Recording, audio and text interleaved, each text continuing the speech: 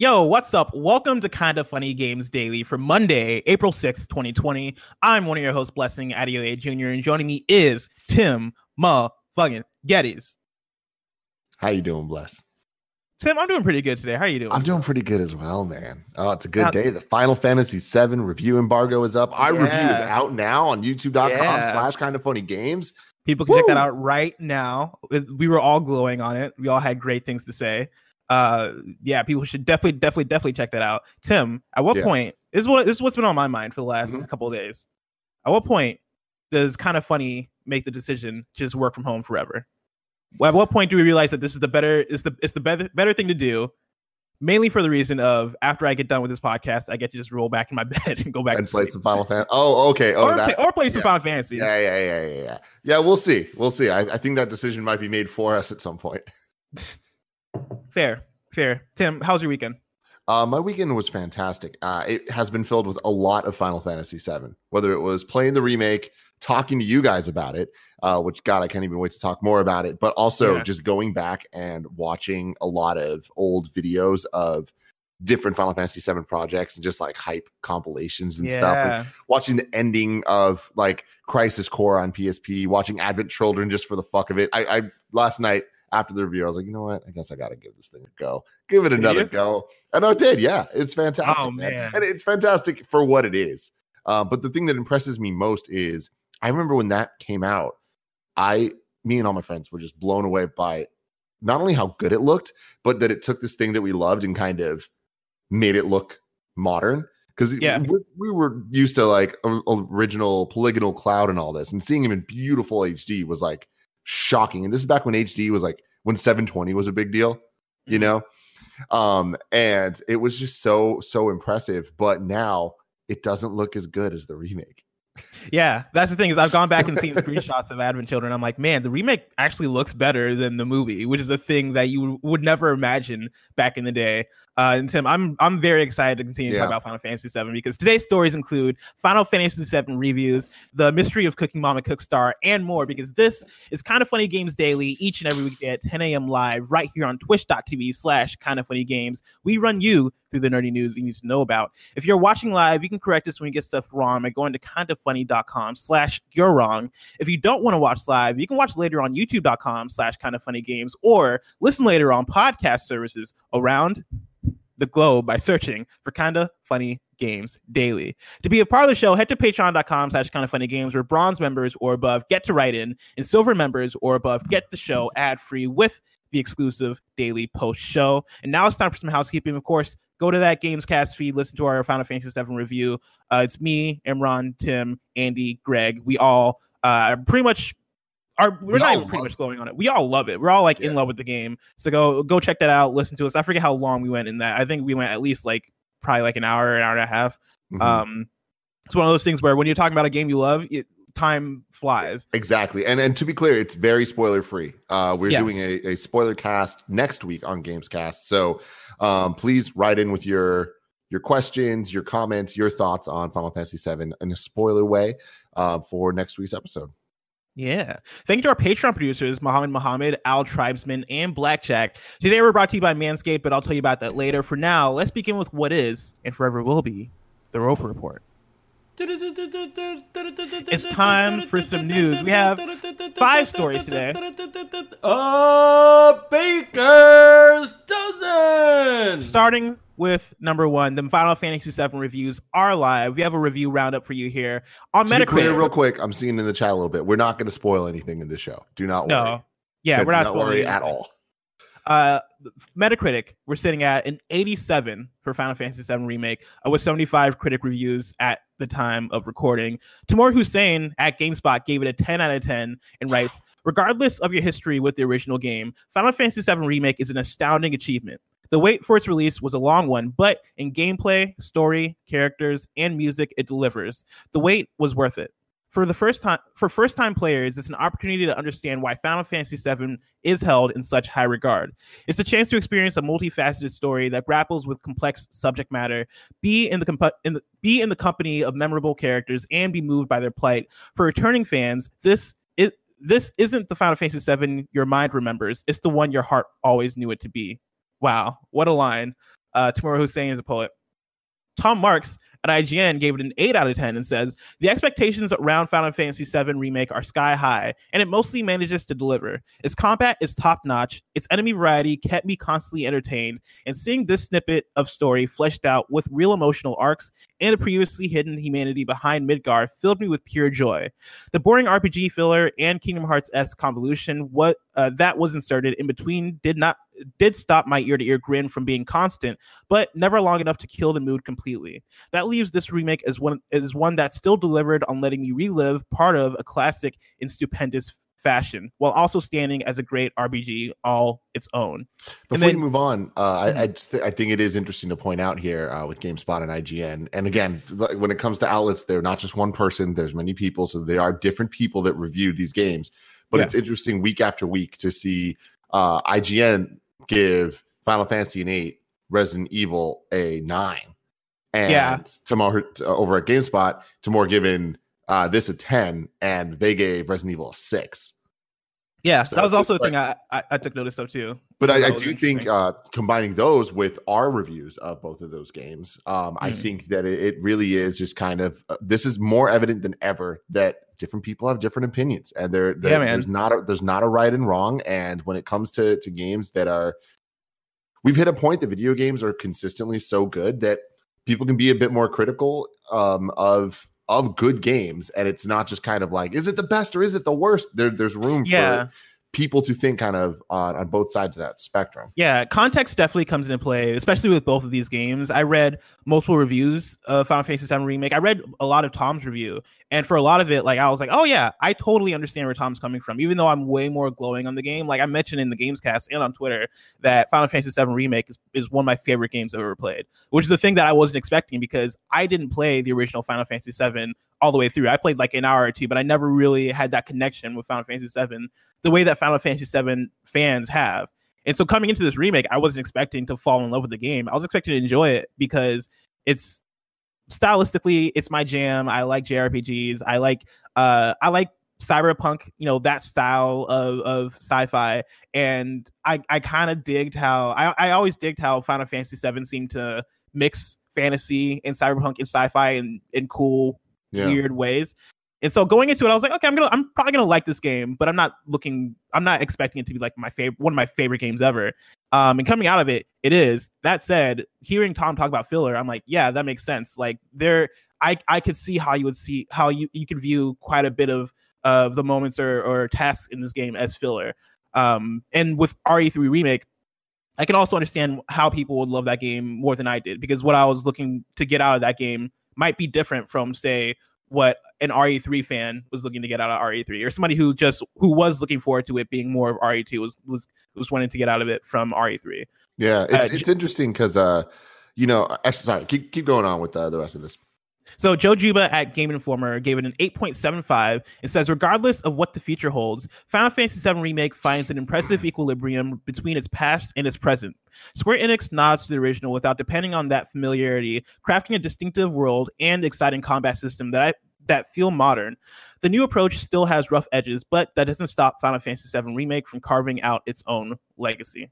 Yeah, I feel like this game, more than any in history, has the issue of bias going into it, where every single person's bringing something to this when they're reviewing it or when they're playing it, whether you're a fan, whether you're not a fan, whether you've played Final Fantasy VII before and it's your favorite Final Fantasy or it's your least favorite Final Fantasy. Like, there's just so many angles that people can come at this game, and I think that is being reflected in a lot of these reviews. But at the end of the day, these reviews are all good.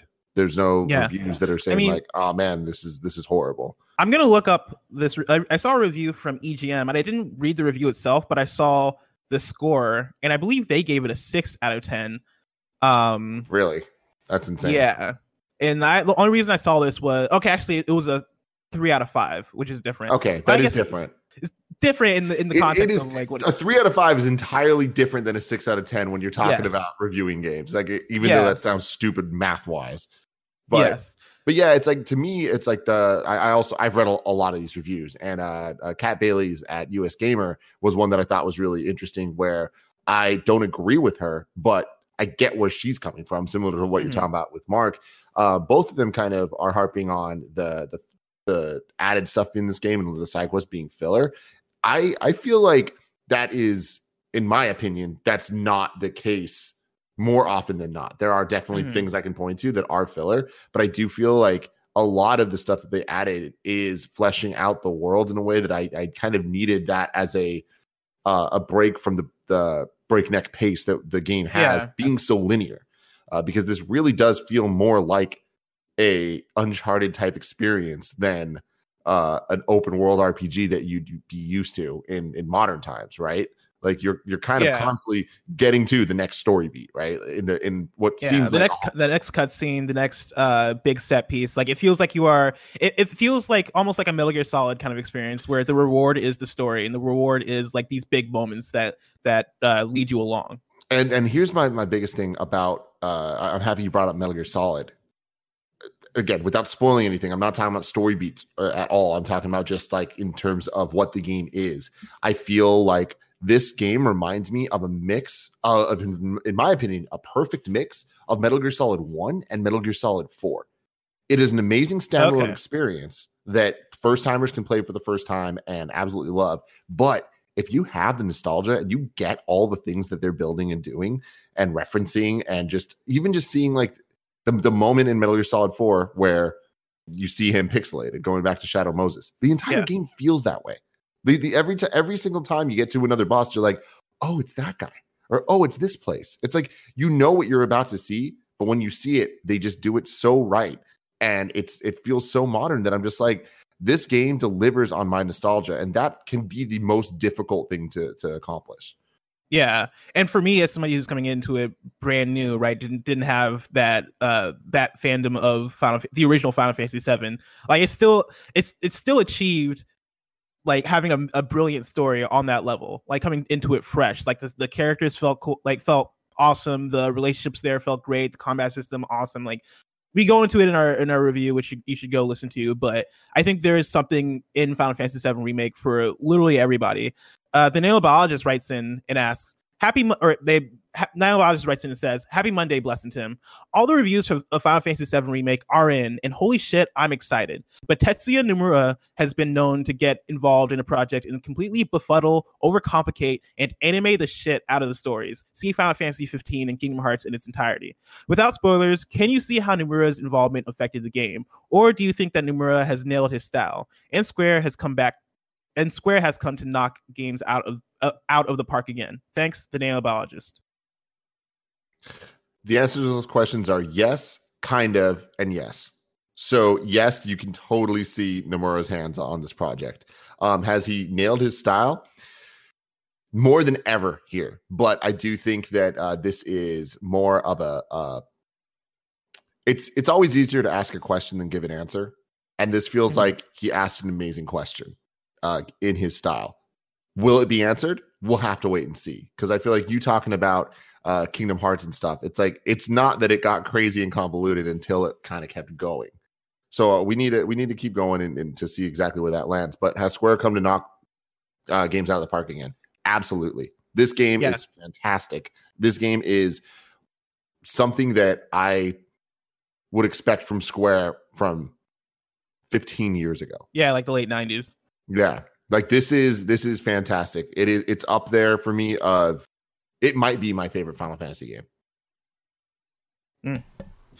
Quick Jab writes in. Wait, do you like it more than 11? I fucking hate you, Kevin. I hate you so goddamn much. One of the longest running jokes, that kind of funny, is Nick saying that my favorite Final Fantasy is Final Fantasy 11, a game that I didn't even play. What is your favorite Final Fantasy? Is it 10? Yeah, it'd be 10 because like it was my first. I do love the characters. I love the story. I love everything about 10. The battle system, all of it was great. But 7 was always my close number 2, 6 behind that. So I am a bit more biased towards the later ones. They're not later anymore at all. I'm an old ass man. Yeah.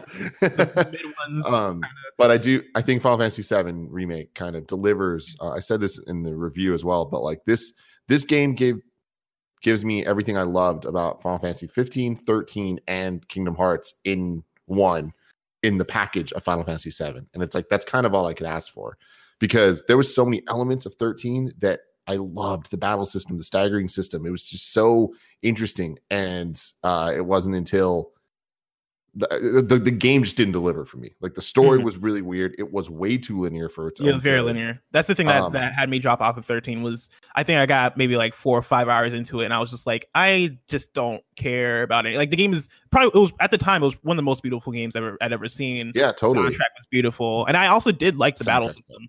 Yeah, the battle system was awesome. I just feel like the battle system, even beating the game, it never hit a point where I was like, I'm in the rhythm, I'm feeling this, and I'm being challenged. It kind of just felt like they gave me the tools, and I was just doing the thing the entire time. Whereas Final Fantasy VII Remake, I feel about 5 hours into this game, you are in the rhythm, you're in control of all the systems at play in the combat, and they're giving you good reasons to use the knowledge that you have. Yes. Yeah, it doesn't, and I know like the conversation, it's kind of about filler when we're talking about like what might be wrong with the game. But for me, in terms of the combat and the gameplay, I don't feel like there's any filler. Like all the material that's there feels useful. I feel like I have so many options at play. I feel like between the abilities, the spells, the items, and all that stuff, I feel like there's so much usefulness there and all of the options that they give me. And yeah, like I've never vibed with a Final Fantasy. Like Final Fantasy is, I've always wanted to like a Final Fantasy, but all the ones I've tried, I fell off of. 13 fell off of. The original 7 couldn't get into, and then 14 which is the MMO. Like I played some of and bounced off of. It's different. What about 15? Yeah, I didn't even try 15. I think at that point I was just like, I don't think Final Fantasy is for me, which makes this game kind of a miracle for me because I never foresaw a future where Final Fantasy was my jam, but after now beating Final Fantasy 7 Remake, I'm like, I might have to go back and like either give like 15 a shot or maybe like the older ones a shot. But yeah, I don't know if they're going to hit the same. Yeah, we'll have this conversation again in the Spoiler Cast Games Cast, and we'll have some fun there. Quick Jab writes in and says, Final Fantasy VII Remake is out and reviews are overall pretty positive. My main question has to do with the fact that for probably the first time in any media, this game is cutting up the original into multiple parts and fleshing out the story. Do you guys feel from what you played that this was the best decision for the remake? And do you think more developers could adapt this strategy for older games to make them modern and more realized than ever? Without spoilers, what do you hope to see is fixed in the next game? Thanks. This was absolutely the best call. I feel like playing through this, having beat it now, there is nothing missing from this game. It is a complete story. It feels like a full-fledged modern video game. It has storylines that have beginnings, middle, and ends. It has characters that have arcs. It works for me. Everything that they flesh out, everything that they add works for me. I feel like this isn't going to work for any game. I think it specifically does work for this game. And I've always been on the team that I know a lot of people are angry about the marketing of this game and calling it remake when it's not a remake of the full game and all that. And I've always thought that was a little alarmist because I get it, but I doubt I don't think there are many people that are buying this game and that are going to get tricked. I feel like there are more people saying there are those people than there are actually people that are going to buy this game, play through this game, and feel like they didn't get their money's worth. Yeah. So with that, I'm very excited to see where this goes. And I don't think that it would work for any game, but for a game as big as the original Final Fantasy VII, I think that they made really smart calls to make sure that every element of this game was up to par for what they were going for and what their vision was. And their vision was making a phenomenal technical achievement of a video game where the world feels so big and so real. They make Midgar feel like the planet in this game. The amount of like just going from Sector 5 to Sector 7 feels different, even though it looks similar. The vibe, it's in the music, it's in the atmosphere. It's like and the characters, even like where the inhabitants of the place. I feel like just having the voice acting instead of just reading the text enhances this so much. It feels so much bigger, and I think that they really nailed those elements. And I don't know how many parts this will have, and there definitely has never been a video game like this. But I will say this game is not episodic. This is that probably was like the worst words they could have used, because it's not an episodic game. This is not part of a game. This is a full game that will get a sequel. We'll get another sequel.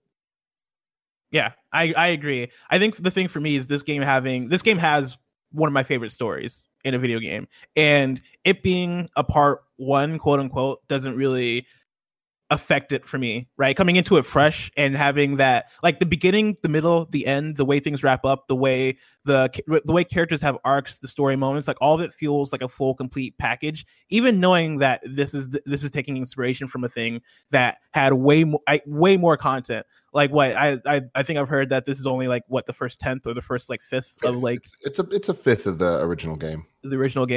That, like, having that in mind going into this game, like, or coming out of this game, doesn't really make a difference to me. Like, this game does feel like a full story, and I love this story like alone.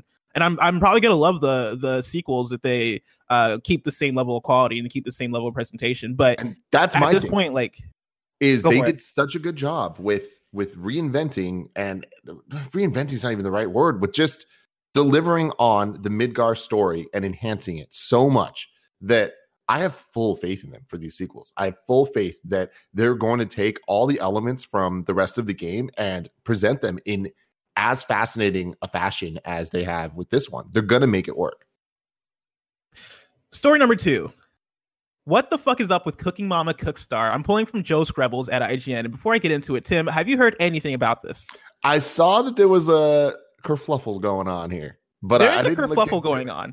There's a conspiracy theory, man. I'm loving it. There's a lot going on, and it's been brewing over the weekend. And Joe Screbbles is probably the one who has the best write-up on it, and it's a long write-up. I'm not going to read it all because it's a lot, but I am going to read quite a bit of it, and then I'm going to go into bullet points and important tidbits. But prepare yourself, because this is a story. Joe Screbbles writes on IGN, There have been a lot of gaming mysteries over the years, many of which have now been solved. What happened to Half-Life 2 Episode 3? Well, we kind of know. What's the meaning of the Mount Chiliad mystery? We got our answer. But there's a new gaming enigma, one that stretches back into last year, a mystery still waiting to be solved as I type. What in the freshly baked hell is going on with Cooking Mama Cookstar? The core of this mystery lies in the fact that depending on where you look, Cooking Mama Cookstar is either out now, coming soon, or completely MIA. A trailer on the game's Twitter feed definitively announces that it's available now on Nintendo Switch. That statement is at best partially true. That trailer and the game's website point to a Nintendo eShop version of the game, but if you search for that version at the time of writing, in the US or Europe, the eShop returns no results, not even a coming soon entry. Even stranger, the game was released on the US eShop last week, but only for a few hours, before being unceremoniously pulled from sale and its listing scrubbed from Nintendo's digital store entirely. Physical copies of Cookstar are a different story. According to some very pleased/confused Redditors, copies have quietly appeared in select US outlets of Target. Amazon only lists third-party sellers, at least one of which seems to have been set up solely to sell this new Cooking Mama game, strangely, implying the retail giant has no copies at all. In Europe, the game is seemingly impossible to get a hold of right now and is listed by several retailers for release later this month, but none of them seem to agree about when. Don't even get me started on the apparent PS4 version of the game, which is listed for sale across the internet, but hasn't outwardly been mentioned by any official source around launch. Cooking Mama Cookstar is, in essence, Schrodinger's video game, seemingly existing and non-existing simultaneously, with neither state particularly easy to prove. And now I've condensed into bullet points, because then Joe kind of goes on and on about some of the details, and there's a lot of details, but condensed, here's what I have. Nobody seems to know who's developing the game. Quote, this from the story. The first real mystery to contend with is who has actually made this game. The sole mention of a creator on Cooking Mama Cookstar's box is Planet Entertainment. Neither Planet Entertainment nor Planet Digital claim to be developers. Both list themselves as publishers. And it gets stranger. Planet doesn't seem to acknowledge its involvement with Cooking Mama Cookstar anywhere other than the game's box and the Cookstar's website. The company Twitter account has been silent since 2019, and there's no mention of the game on the Planet Entertainment's website. In fact, that website actively deleted older posts about the game. What the hell? Yeah. And then here's another bullet point. In August 2019, there was a blog entry on Planet's website, which became notable for announcing that the new Cooking Mama game would be the first game to integrate blockchain technology on major consoles, which led to widespread confusion at the time. That press release discussed adding in-game currencies, online events, and private key enabled balanced DRM. please remember we're talking about a Cooking Mama game. And then just to up the strangeness a bit more, a final paragraph announced that the game would have a vegetarian mode, which it won an award from PETA. And then this is me adding some editorializing because after I read all this, I went and like tried to do some digging and I came up on pretty much nothing. But some added editorializing. There are rumors that the game is using switches to mine Bitcoin, which is causing switches to overheat. But as of now, those are only rumors. In my personal research, I've not seen anything concrete regarding this claim. And then I believe this is from late yesterday.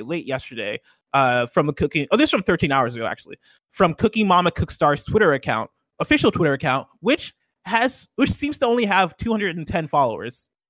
And so I'm gonna say this is the official Cooking Mama account, Cooking Mama Cookstar account, because it's the only thing I can find, and they're tweeting as if they're official, but I can't really confirm because there's no check mark, 200 followers, all this stuff. But this is like literally the only Twitter account out there. I hate that the ad handle is at Cookstar Mama, and when you just look at it, it looks like Cockstar Mama. Yeah. But they tweeted this yesterday. The internet is alive with rumors that Cooking Mama Cookstar contains hidden cryptocurrency / blockchain capabilities that are causing the Switch to overheat. This is absolutely incorrect. At Planet Entertainment, we explored both blockchain technology and cryptocurrency tokens. What does that mean? We looked at these options as a means to allow players to trade in game assets. However, we only explored the theory behind the concept, not implementation. Cooking Mama Cookstar, nor any of our other titles in the past or near future will utilize crypto technology. And then they tweet, we know that Cookstar fans are anxiously awaiting for the game to appear in the eShop. As everybody is aware, the whole world is upside down with delays right now. At Planet Entertainment, we are as anxious as you for the digital download to be available. In the meantime, Cooking Mama Cookstar is available in many North American and European retail web stores. Tim, what do you make of any of this? This is so bizarre, and the fact that it's Cooking Mama makes it even better. Yes. Like the fact that Bitcoin and whatever the hell are all involved with cryptocurrency, blockchain. It's just like, here we thought our mom was just out here cooking dinners and stuff. Like, we didn't know she was out there in the black market doing all this shady shit. Now she's about to get caught. She's caught up right now. People are looking after her. She's trying to hide the evidence. This is like Walter White level of going from lovable father to now like big old criminal. I feel betrayed. Would you be surprised that last night I went on YouTube and just watched Cooking Mama Cookstar gameplay videos just to like make sure that like this game existed, and it did. Like it's just a Cooking Mama game. The vegetarian mode is there, like vegetarian mode there, dude. Pete is stoked. What? Yeah. This is one of the most bizarre stories I think that we've ever covered on this show. I don't get it. I don't understand why it's a thing and how it even was discovered.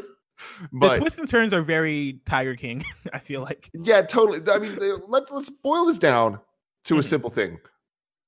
Why is this game maybe out, maybe not out? Is it out? It's so right now on eShop, it's not out. On it seems like it was out on maybe retail stores, but we got pulled down, and nobody knows why. It seems like here in their latest tweets, they are claiming, well, they didn't outwardly say COVID-19 and coronavirus, but it seems like they've attached themselves to the delays that have been associated with that. How much I believe that, I'm not sure, because this seems like a weird game to get delayed because of COVID-19. Right, like the reason why Last of Us and like other big Iron Man VR and other games are being delayed is because of printing and because of pipeline issues. This game was set to come out last week. Like, it's already printed, and even so, like it's Cooking Mama. It's not like it's not a huge like game that needs to have a physical release. I'm sure they'd be fine doing digital. Remember when there was hella drama with Martha Stewart, and that felt like the funniest thing in the world, because it's just like, how is she going down for some shit? This is one of those situations. And so we have no idea what's going on with Cooking Mama. Is it mining cryptocurrency and overheating switches? We don't know. I feel like I haven't seen my brother in a while. He might be hanging out with Cooking Mama. Cool Greg is Cooking Mama Snoop Dogg. Yeah. You gotta love it. Number 3. IGN's putting on their own E3. I'm pulling this from Jonathan Dornbush at IGN. IGN is proud to announce our new Summer of Gaming event, a global digital event set to begin this June to bring you the latest news and impressions around upcoming games and the next generation of console hardware. IGN will be collaborating with a number of partners for the Summer of Gaming, including 2K, Square Enix, Sega, Bandai Namco, Amazon, Google Stadia, Twitter, Devolver Digital, THQ Nordic, and more. Expect more details in the coming weeks. The event will include live broadcasts and on-demand programming featuring IGN's editorial coverage of the work of game developers around the world. With E3 2020 canceled, IGN has a suite of programming planned to kick off in early June. It includes publisher presentations with IGN pre- and post discussions, remote developer interviews, hands-on demos, and preview impressions, gameplay, and news segments recapping the biggest announcements. Quote, with the new generation of gaming consoles kicking off later this year, and gamers eager to learn more about what games they'll be playing on the new hardware, our online event will be a key moment for publishers and developers to connect with the audience worldwide, end quote. Per Schneider, Chief Content and Product Officer at IGN, said in a statement alongside the announcement. Tim, you're an IGN baby. I am, man. You're birthed and born from IGN. I cannot help but be super proud of them for this, and simultaneously very excited for this. I think that it is a amazing moment, and I think that they're going to knock it out of the park. I think that everybody needs to understand what this is going to be. It's not going to be a replacement for the E3 press conferences, but what this looks like to me is it could be a replacement of the YouTube kind of developer roundtables that Keighley would be a part of. That would take place at E3. But on top of that, I do think when you look at this list, the stable of different publishers and developers that are going to be part of this, I think this is a really good opportunity for a press conference, an E3 press conference for the guys that wouldn't make it necessarily to the big guys, the Sony, the Xbox press conferences, and like the games that would never be shown on a stage have a chance to finally be seen in this way. Like Square normally, or at least the last couple of years, has done some type of press conference, some type of show. They haven't announced one for this year. They haven't, confirmed anything. I have a feeling with this is where they're going to show their stuff, if not the bigger stuff being at a Microsoft or a State of Play or something like that. But I do think that it's a cool idea, imagining E3 press conference that is Sega and Namco and Stadia and Devolver, all of them making announcements and showing their games off. And IGN has the reach. IGN has the capabilities to make this a really fun, entertaining show. It has the editorial team to be able to add a lot of context and like really kind of enhance the announcements so that they're not just announcements. They're also, like great interviews with the different developers and personalities.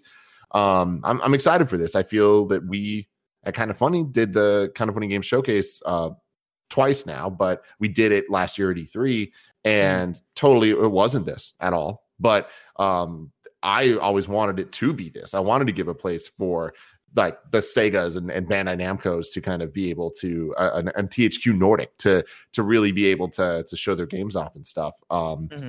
But we did the focus more on the indie stuff, which is fantastic. But I love that this is something new. This is something that that IGN always has had the capability to do, and I've always kind of been surprised that they haven't done something like this in the past. But given all the times and stuff, I'm impressed that they're stepping up. I'm stoked to see what this turns into, and I think that we're going to get some cool stuff from it. Yeah, I think this is a brilliant move, and you mentioned it being something new, and I think, I don't see this as necessarily a thing that is replacing E3, but I think in the sense that it is something new, and it is something that feels more current and modern with where we're at in terms of game reveals and where we're at in terms of streaming and internet, and not necessarily having to have a physical presence in order to make a splash. Like, I think this might be even more future looking than what E3 has to offer as of this point, right? Like, with people kind of being, I don't want to say people are tired of E3, but E3 has kind of been slowly becoming more and more irrelevant. And with E3 being completely absent this year, like, this does seem like a chance for something new to arise. And it seems like IGN has kind of seen that. Like, I can very well see this like replacing E3 in the sense that this like in the sense that, I think this first week of June or whenever this thing is happening, I think they did say in the story early June, that is going to be a week of announcements and events for publishers and developers. That doesn't necessarily mean they have to come to one place to do that, but IGN facilitating a venue through which coverage can happen seamlessly, and you can get a good center for interviews and previews and all this stuff. I think it's going to help out in terms of making that week still something worth showing up to, and then also taking a lot of that mind share away from E3 and pouring it into IGN. Nothing will ever replace E3. What E3 was is dead, and I don't think will ever return. I think that what can be replaced is the medium in which games are announced and talked about. And I think that we are moving towards a future. We've been moving towards a future that focuses more on digital events or self-contained and owned live press conferences wherever and whenever those people want to do it. I can imagine a world in 2022, 2023, where probably earlier, actually, I love 2022, where we're past this Corona stuff and everything's, the gears are moving. We're back to normal as much as possible. And E3 isn't, that week doesn't matter anymore, because the big moments are the quarterly Nintendo Directs, quarterly State of Plays. I think that Microsoft is going to up its Xbox, I forget what they call them now, but the show that they do. Inside Xbox. That's what it is. Inside Xbox. Okay. I feel like they're going to tighten that up, and once we get into next gen, make it a bit more like a State of Play or Nintendo Direct. We'll get those throughout the year. Then we'll have the tent poles being Game Awards with Jeff Keighley's Gamescom coverage. And then if IGN knocks this out of the park or starts to build something, I can see this Summer of Gaming being another big moment for a lot of the guys that aren't necessarily going to have, Nintendo Direct numbers or State of Play numbers. Yeah. And it's like, that sounds like an exciting kind of, press release timeline. Yeah, and I'm of the place right now where I think things are just going to get more and more weird. Like, I think that is what you're talking about is the future, but I don't see it being as kind of clean as far as everybody having their own direct kind of thing. Like, I think Inside Xbox is probably going to continue to be what it is, even though I think for us it's underwhelming. But I think for Microsoft, what it does, it works for what they're trying to get accomplished. Right? It's for them, it's game updates and it's stuff that you would see, let's say, PlayStation posts on the PS blog. That's the type of stuff you're getting up from Inside Xbox. And then XO19 or XO20, or let's say it's happening this year, next year, right? XO20, XO21 will be that, like, their big kind of culmination, like their Nintendo Direct but bigger, right? And live. But yeah, like, I love that. Like, I love where we're going, where companies feel more comfortable to announce things on their own, as far instead of having to wait for a big E3 press conference or wait for a big week to get everything out there. Like, I like being able to pace things out and allow everybody to have their own moment. I think that's more entertaining for us. And I think it's just a better strategy just to have your own moment instead of sharing a week with every single other game that's being announced. Yeah. I mean, again, like I said, E3 will never be replaced. There's a magic to E3. I will always be very near and dear to my heart for the years of joy that it brought me, and the thousands of hours of speculation and hype and all of that. And it's unfortunate that is no longer going to be something that I can partake in, but I also don't need to blow into a cartridge anymore. Things change. Yeah. And with that comes a lot of other great things, and a lot of there's pros and cons to it all. Right. So we have firmware updates now, and that sucks, but we also have instant access to downloading games pretty much whenever we want. So things change. It's going to be okay. Things change. Speaking of E3, story number 4, E3 has been announced for 2021. I'm pulling this from Rebecca Valentine at gamesindustry.biz. The ESA has announced the dates for its next E3 conference, June 15th to 17th, 2021. The news was shared with partners this evening, with the ESA saying it would hold a reimagined event next year. E3 2020 was canceled as of last month due to COVID-19, with the ESA saying At the time, it was, quote, exploring options with our members to coordinate an online experience to showcase industry announcements and news in June 2020, end quote. However, there's currently no update as to whether or not the ESA is still planning a digital event in 2020. And that's the interesting thing for me is, now that we have this IGN news that they're doing their Summer of Gaming thing, does E3 even do an online event this year, or have they lost that ground already? I think they lost the ground, and whether or not I feel like if they were to have done something, if they end up doing something in June, it's going to be sponsor related, where they have obligations that they need to commit, so they need to do a X amount of hour live stream or whatever it is, and we'll see something happen, and it will not be substance, and it will not be anything that's going to affect the gaming industry as a whole. Yeah. And then last story, number 5, Apex is adding duos for good. This is from EA's website. They write, starting on April 7th, duos will be added to the game alongside trios, as well as a permanent map rotation that gives players the ability to play duos or trios on Kings Canyon and World's Edge. And for more clarification, I'm talking about Apex Legends. I know there are multiple games with Apex in the name, but when I say Apex, I mean Apex Legends. And then to continue, in addition to duos in Kings Canyon coming April 7th, we also have a brand new limited time event, the Old Ways Lore event, which features a new town makeover, Bloodhound's Trials, exclusive event prize track, and then direct purchase shop, new event limited cosmetics, and return of legendary hunt skins. And so if you're a fan of Apex Legends, hooray, we got duos. Hooray. It's awesome. Yeah, and Kings Canyon, which I'm very excited about because I love Kings Canyon. But Tim, that all happens April 7th. And April 7th is so far away. Yes. But if I wanted to know what's coming out to Mama Grop shops today, where would I look? The official list of upcoming software across each and every platform as listed by, that's right, the Kind of Funny Games Daily Show host each and every weekday. Yeah. Yeah. Thanks, Evan.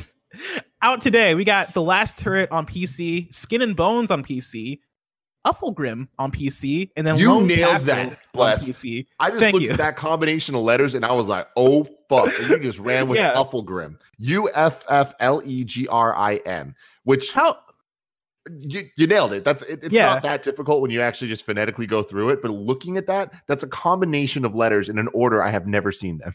Yeah, no, legit. I had to stop for a second and be like, all right, there's only one way this could possibly be announced. Unless it's Ufflegrim.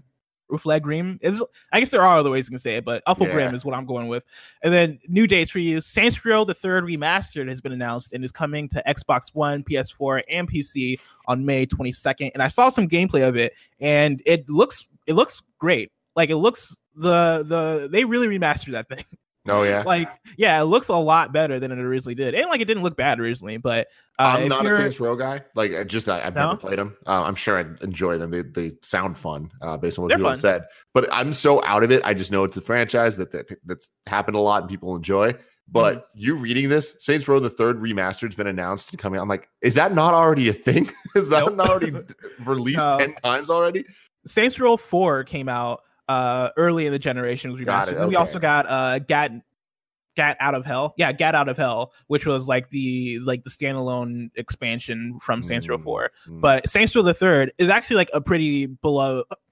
I'm not gonna say. I feel like all the Saints Rows are individually beloved for different reasons, except for Saints Row 1. I never hear anybody talk about Saints Row 1, but Saints Row the third game in the series, was the one that kind of went for it in terms of its goofy nature and goofy aesthetic, and the voice totally changed from Saints Row 2. Saints Row 2 was hey, let's make San Andreas clone, a Grand Theft Auto clone, and run with that. Saints Row the Third was the one where they're like, you know what, man, let's have you jumping out of a plane to Power by Kanye West onto a whatchamacallit. What are those when people have balconies but not balconies? They're like roofs, but they have a deck. No, it's say you have a party space on your roof. You know what I'm talking about? I forget the word for it, but you're diving onto somebody's a roof on the building with a party going on there. It's great. It's a fun time. It's a fun time, Tim. People should check out Saints Row 3 if they haven't already, especially if you like those types of games. Motherfuckers in the chat saying a veranda. Is it a terrace? Were you guys thinking terrace? Terrace sounds good. Terrace sounds like it fits that sentence. I feel like you're talking about what's the word I'm thinking hotel, right? How a hotel will have a pool on the 13th floor with a little veranda. Yeah. Mezzanine. There's a word I'm thinking. Mezzanine? Being thrown out by No. Van Charles. I feel like mezzanine's like an indoor thing where there's a I had the hole in word middle. and then I lost it. Maybe it's not a real word. Maybe I'm making Penthouse? this thing up in my head. Penthouse. Rooftop? Thank you. That's Yes, Schism. penthouse is what Schism I- did that. I can't take Isn't, credit for isn't it. a penthouse just the top floor? He doesn't know. Is that what? Dude. But Yeah. it's like a pen. Like, well, I guess what it was it's like a Penthouse penthouse, is but in then there. it has like a big old balcony. Gotcha. area that you Okay, went the on. penthouse's backyard. You that mean a happens to be terrace? on a roof. The penthouse is terrace. Yes, the penthouse's backyard that happens to be on the roof. Yes. Okay, there we go. That's there exactly we go. what I'm talking about. I don't know why I couldn't think of the word penthouse. Deals of the day for you. Today is the last day you can get the US PS Plus games, being Shadow of Colossus, Sonic Forces. That's one of the greatest video games of all time, and Shadow of Colossus. So check that out. Now it's time Fun for fact, reader mail. Blessing. What up? I once tried to convince Hunter Pence to buy the penthouse at the building he lives in because it was, well, it doesn't matter. It was on sale. And I was like, hey, maybe you should get it. And he was like, no, I already have a He didn't place do it? here. We got so close. His wife was on my side. That's a great Not great story, surprised. Kevin. Now it's time for some reader mail. You can write into patreon.com/kindoffunnygames where you can get the show ad free. And speaking of ads, this episode of Kind of Funny Games Daily is brought to you by Manscaped. Support for Kind of Funny Games Daily comes from Manscaped, who is the best in men's below the belt grooming. Manscaped offers precision engineered tools for your family jewels. April is Testicular Cancer Awareness Month. Did you know one guy every hour, every day is diagnosed with testicular cancer? So this is a reminder for all the men listening to check yourself before you wreck yourself. Manscaped, in addition to providing the right tools and solutions for safe and easy manscaping, has partnered with the Testicular Cancer Society to spread awareness for men's health and early cancer detection. Together, TCS and Manscaped are committed to raising awareness for the most common form of cancer in men age 15 to 35 and giving support for fighters, survivors, and families impacted by testicular cancer as part of their We Save Balls initiative. While you're down there cleaning up your sack, why not go ahead and give them a little investigation for lumps, changes in any size, or any pain. Manscaped recommends you check yourself once a month. If you do feel any lumps or swelling, give your doctor a call. In addition to checking yourself regularly, you want to make sure your sack is looking fresh and clean with Manscaped Perfect Package 3.0. Hell yeah. Inside the Perfect Package, you'll find their electric trimmer called Lawnmower 3.0. This waterproof and skin-safe technology will protect you from nicking your sack. Some of these liquid tools for your family jewels include the Crop Preserver, an anti-chafing deodorant for your balls. Your balls stink, and you need to keep them smelling nice. And the Crop Reviver, stinky balls. The Crop Reviver, a spray-on ball toner and refresher. The Perfect Package 3.0 also includes anti-chafing performance boxer briefs that keep your packages cool and smelling fresh all day. Join the Manscaped movement and start taking care of your balls today. Get 20% off plus free shipping with the code GAMES at manscaped.com. Always use the right tools for the job. Learn more about testicular cancer screening at manscaped.com/we-save-balls and share their educational videos to help save lives and balls. You can also get 20% off plus free shipping with the code GAMES at manscaped.com. That's 20% off at manscaped.com with the promo code GAMES. Your balls will thank you. Ignacio Rojas writes in to patreon.com/kindoffunnygames just like you can. It says, "What's up, Blim?" Blim. It's Blessing and Tim put together. It's Blim. All right. I hate it. I hate it wanna too, make that- Kevin. Yeah, I don't love it. That's awful. Here's And the it's thing. not My that name is it's a hard Ignacio name. providing this. It's just that it's No. bad, you know? People have been trying to, since I got hired, people have been trying to combine my name with other names, and Yeah, people it's do just that. not working. Yeah, I mean, your name- people do It's it. just because your name is not so My much name is a a weird name one. as you know. It's a word. noun. Yeah. Yeah. Is it a It's noun? Is that difficult. I'm not good at Blessing? English. Blessing is like a blessing, yeah. Is it Blessing it's, can- it's not a verb? It's not something you do? To bless. Hey, You don't- bless. I blessed him. To bless is a verb, Jesus fuck. but blessing is like a singular noun. Oh, all But yeah, English it- majors, let me know.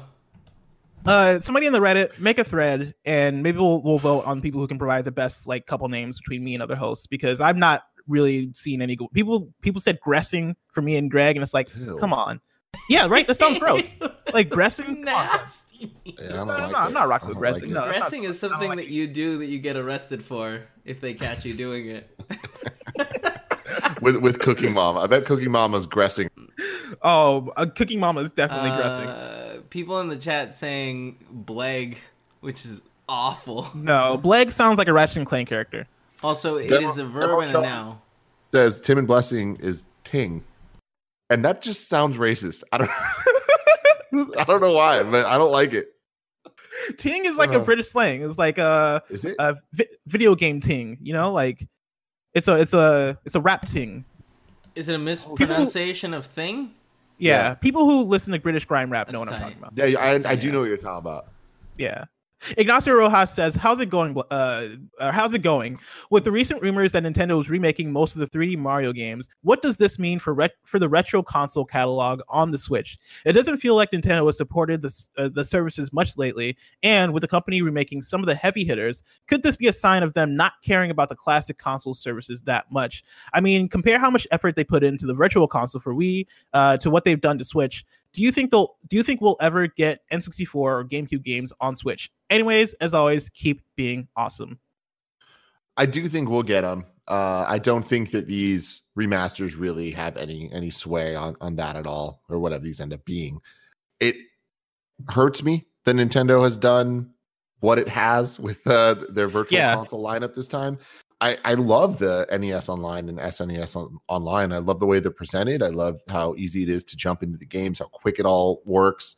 And the libraries are fantastic. However, there are some blatant omissions that I am bothered by. Like, and I feel like this is just kind of one of those weird, like you just want what you can't have type situations. But the amount of times I've opened up the SNES app and I'm like, I want to play Donkey Kong Country 2, and it's just not there. It's not there. Earthbound is not there, which is very unfortunate. But I'm like, do I really like? I could just play Mario World. I could just play Yoshi's Island. I could just play Final Fantasy, or I guess Final Fantasy's not there, but like Link to the Past or whatever, Super Metroid. Like there are so many games there that I'm not playing that I wonder if they weren't there, if I'd have that same feeling I'm having now about Donkey Kong. You know, it's like, do I really? Sure. But I do really want to play Donkey Kong Country 2 again. No, that's my thing. Is like I would love to play Earthbound again. And granted, if I play it again, I'll probably get to on it and then like get to the fight behind the arcade and be like, okay, this is frustrating, and then put it away like I always do. Like always. But like, yeah. But like, I don't know. It seems to me that the Virtual Console on Wii U was probably just a way better solution than what they're doing now. Like right now, I don't feel like I'm satisfied by their approach to their backwards compatible, quote unquote, or I guess their legacy titles is probably how I should put it. See, I don't know, man. Like, being a Nintendo enthusiast to a fanboy level like I am over the 30 years that I've been on this planet, I feel like this is the better way. Like not owning it and all that stuff is, yeah, sure. Like there's many problems there. We understand that. We know that. But you pay dollars a year for this service that you have access to all these games. That's way better than having to pay $5, $10, $15 a game for the exact same experience that we were getting on the Wii U and the Wii.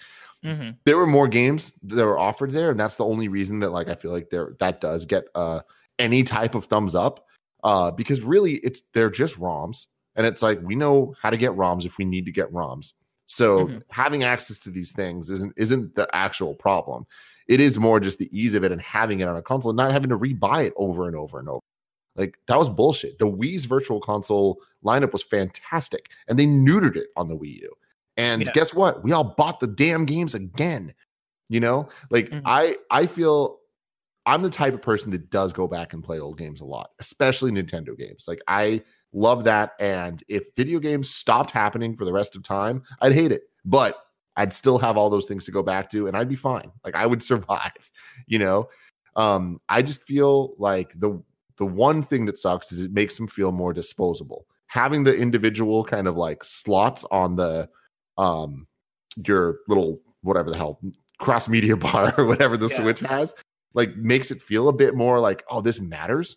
So it's like when you just have to go into the app and it's just a bunch of games, it feels like Netflix. It feels like, oh, it's all here, none of it matters. Like I feel less incentivized to play through and complete it, you know, like to have that. Like we talked so long going into the Switch's launch of, will Nintendo have a trophy system, an achievement system? And I really wish that they did, because games, or at least had it more games, more of Nintendo games having some type of in-system achievement, like Smash Brothers does, having the spirits, having these challenges. Like I want to play those games that way. And that's why I hope that when these ports come out of these Mario games, like I want to be incentivized to get 120 stars, 120 shines, like all of that. And I don't know if they're ever going to actually do that.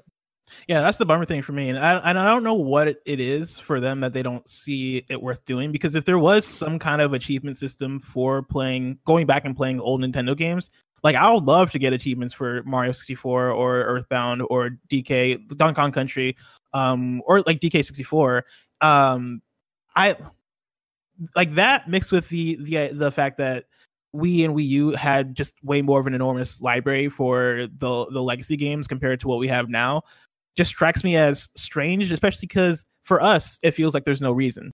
For us, it feels like, yeah, they're just holding this stuff just to hold it back, and maybe it's a thing where they want to trickle it out and have games that they can give us over the years. But even now, like that felt like it held more weight when they originally released the NES games, and they were dropping 2 NES games a month or however many it was. Mm-hmm. Now when it's a drought, it's now that it's a drought, like they're not dropping. Just got dropped randomly. Yeah, like it feels like at this point there's just no reason to it, and like there's not really much for us looking forward. Like there's not been the promise of, hey, yeah, you'll get N64 games, or hey, you'll get Game Boy games or GameCube games or Wii games. Like they're not really making those promises, and so right now it just feels like a worse system to me. Yeah, I mean it's weird because like you look at it and it did take the Wii forever to get to a point of the Virtual Console being good and having the large library. It's like we can only look back on it and be like, wow, they have all this stuff and we don't now. True. Because that took years, and Wii was even worse. Like the Wii U launched and it didn't have Mario 3. It fucking didn't have Mario 3. Like, how is that possible? At least this got the majority of the classics out the way on NES and SNES. Like, we are talking about a handful of titles on the Super Nintendo that are missing, right? Yeah. We hope they will be added soon. And you're right in saying that, like, from our side, it is looking at it like, but why aren't they there now? Like, yeah, like, what's the holdup? Yeah.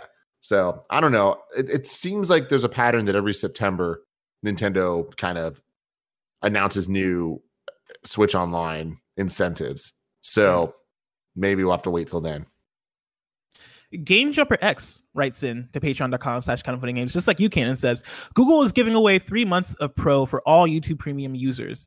Do you think that Google is desperate, or was this the rollout plan the whole time? Are more free games coming? I claimed it and I tried out with my HP laptop over Wi-Fi and wired PS4 controller. It works pretty good, but there are not a lot of free games compared to PS Now, which works about the same for me and is way better because you can download some games.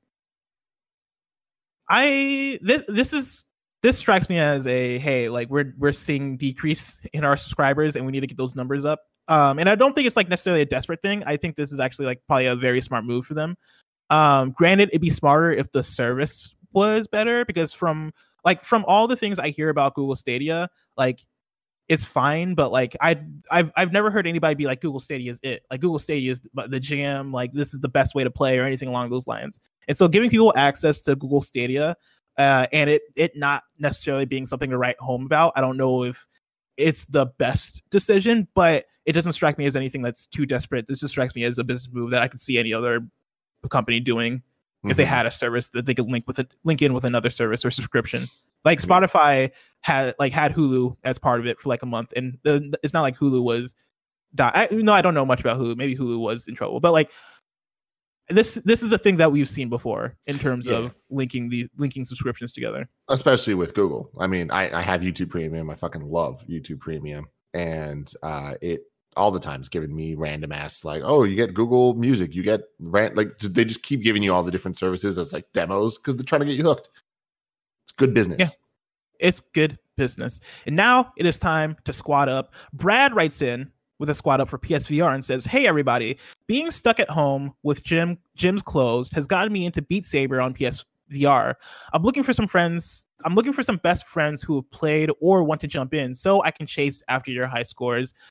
Brad's PS4 username, PSN name is Gimmels89. That's spelled GIMMELZ 89 on PS4. And so if you want to do some score chasing, that's definitely like one of my favorite things to do with Beat Saber is to look at my friend's scores and be like, I can beat that, and then end up not beating it.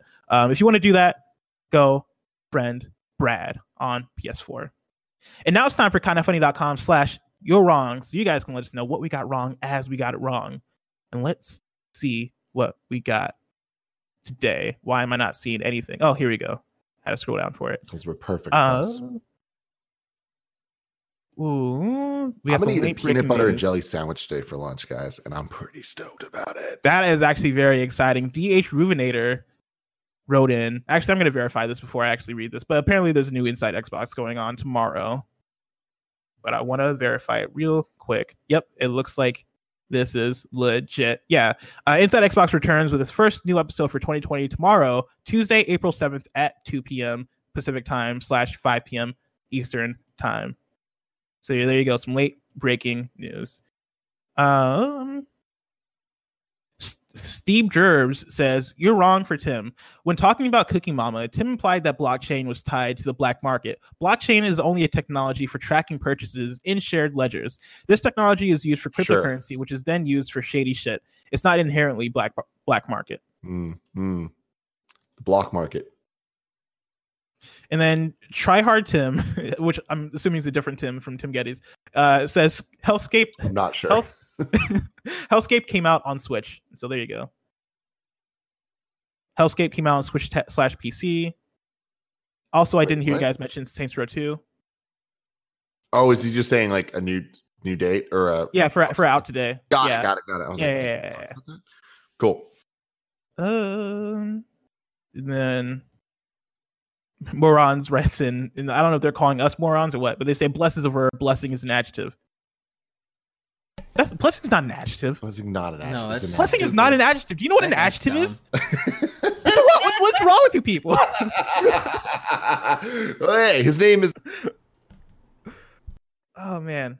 Wait. Okay. Well, his name was Moron. Yeah. His name was Morons. Oh, Jiminy Crickets. Somebody wrote in with a thing that I'm assuming is false, so I'm gonna make sure it is false. Yeah, this doesn't seem real. Tim, are you going to toast the bread before you put the peanut butter and jelly on there? Not today, Kev. Not today. Wait, because smooth I got butter this. On there?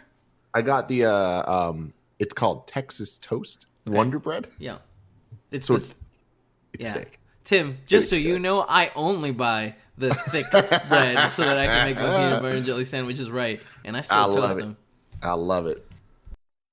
This week's hosts are tomorrow is Blessing and Imran. That's me and Imran. Wednesday is Greg and Gary. Thursday, Greg and me. And then Friday, it's Greg and me. Of course, this has been Kinda Funny Games Daily each and every weekday at 10 a.m. live right here on twitch.tv/KindaFunnyGames. We run you through the nerdy news you need to know about. We have a Patreon post show for those that are subbed at the silver level of patreon.com/KindaFunnyGames. Me and Tim are going to talk about the best 2D platformers in that post show. Are we doing the list again? We're doing the list again. And so yes! if you like the previous one, if you like the previous post show, you're going to enjoy this one. Stick around for that. Otherwise, until next time, Game Daily.